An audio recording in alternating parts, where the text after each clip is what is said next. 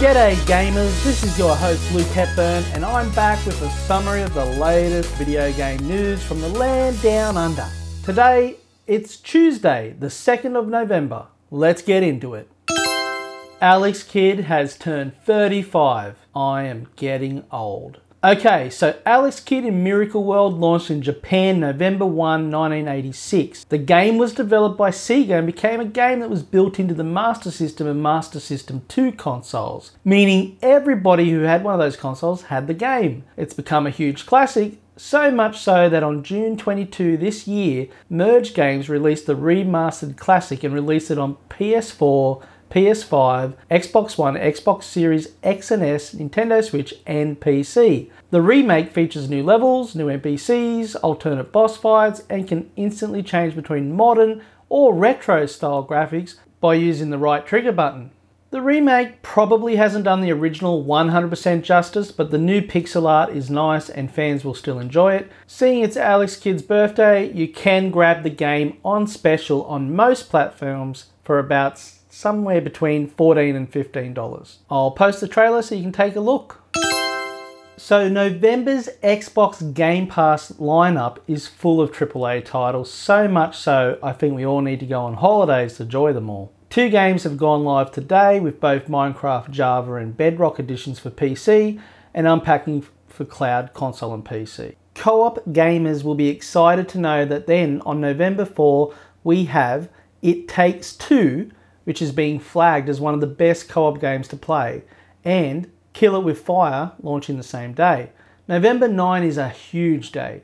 Football Manager 2022 comes out, and the biggest game this month, Forza Horizon 5. Grand Theft Auto San Andreas, the definitive edition from the new GTA trilogy, comes out November 11 with One Step from Eden. I personally know that you can download both Forza Horizon 5 and GTA San Andreas now, meaning you can start playing as soon as the clock hits midnight on their launch days. So these are all coming out on Xbox Game Pass Day 1. I pay $15.95 a month for the Ultimate Edition, which gives you access to all the PC Game Pass games as well. So staying with Horizon 5. Considering the big end to the year, Microsoft have another trailer for our eyes. This one is titled The Getaway Driver and it features Cristo Fernandez and singer Karol G. Cristo plays Danny Rojas in the Apple hit TV show Ted Lasso. In the trailer, Cristo is portrayed as having a boring life, driving people around, which it then flips and has him escaping the mundane life and embracing the escape thanks to the enjoyment of his vehicle. Basically, the trailer highlights how Forza Horizon 5 allows you to escape the mundane life and live your fantasies throughout the game. The Getaway Driver can be found on YouTube, or I'll attach it to today's show. Forza Horizon 5 launches November 9, as I just mentioned, and is coming to Xbox Game Pass. For those who bought the Premium Edition, you can jump in on November 5th.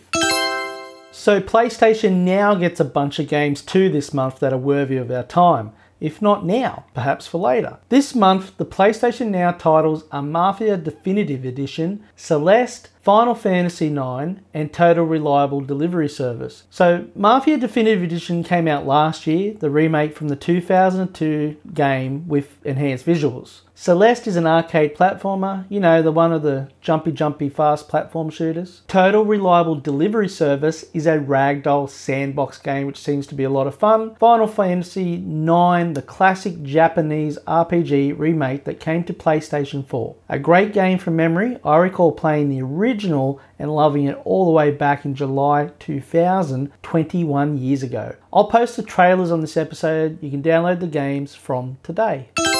There's lots of talk about the expansion pack to the Nintendo Switch Online service. The YouTube video released on the 16th of October has become the most disliked video from Nintendo ever. It currently sits at 136,000 dislikes for the US video. The Aussie trailer, far less views, but the ratio remains about 4 dislikes to 1 like. People reacted to the news, but also the reaction grew when the service released with a bunch of bugs as well. In summary, the announcement was to celebrate the fact that the classic Nintendo and Sega games would become available to play on the Switch for a subscription fee. This is what ticked everybody off though. You had to fork out an extra $30, about $60 a year for an individual license, and an extra $50 for the family pass at about $110. I think many people quickly thought this was a rip-off, and I can't really blame them. Nintendo would have probably been far better to include the classic games like a Game Pass type service and charge maybe $5 to $10 for the whole year, with many gamers not happy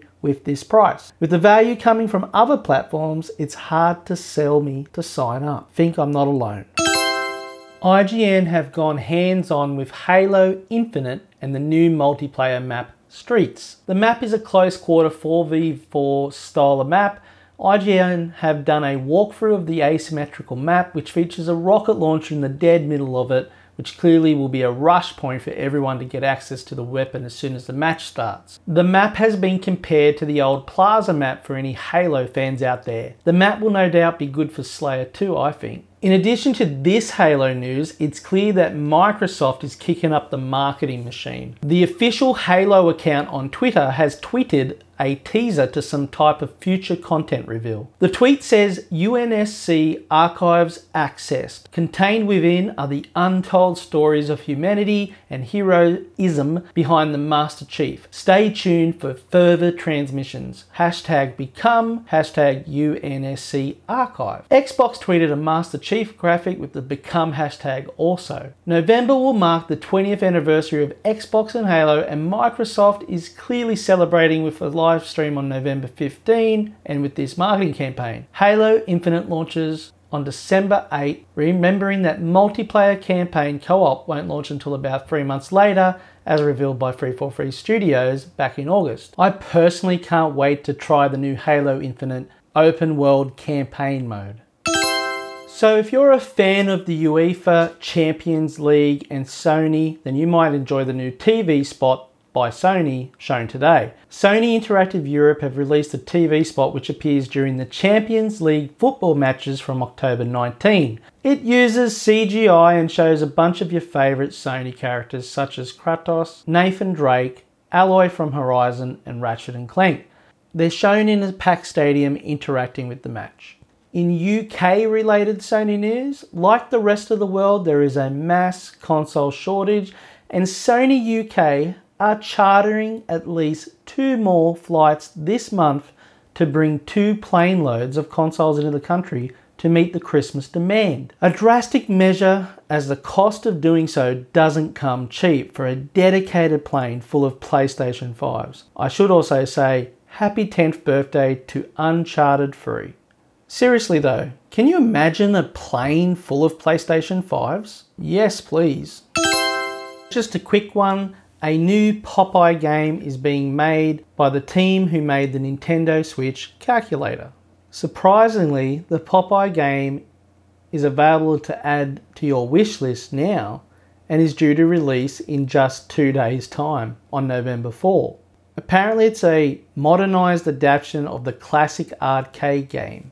Reading the description, it says the objective of the game is to get the highest score by completing as many levels as you can by collecting hearts and letters thrown down by Olive, all while trying to avoid the dangers of the witch, Vulture, and Popeye's rival Brutus.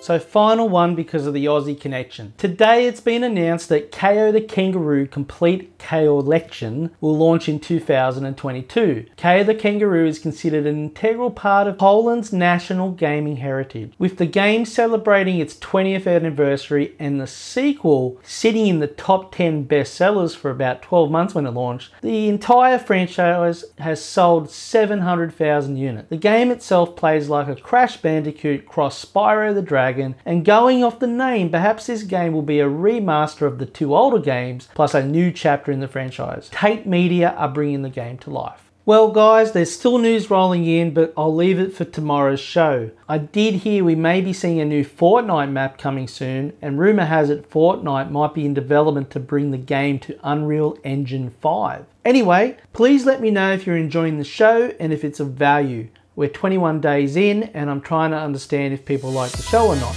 You can do this by leaving a comment at getagamers.com or rating my show. I'm still chasing an Amazon skill rating too. Alright, it's time to sign off. I'll catch you all later.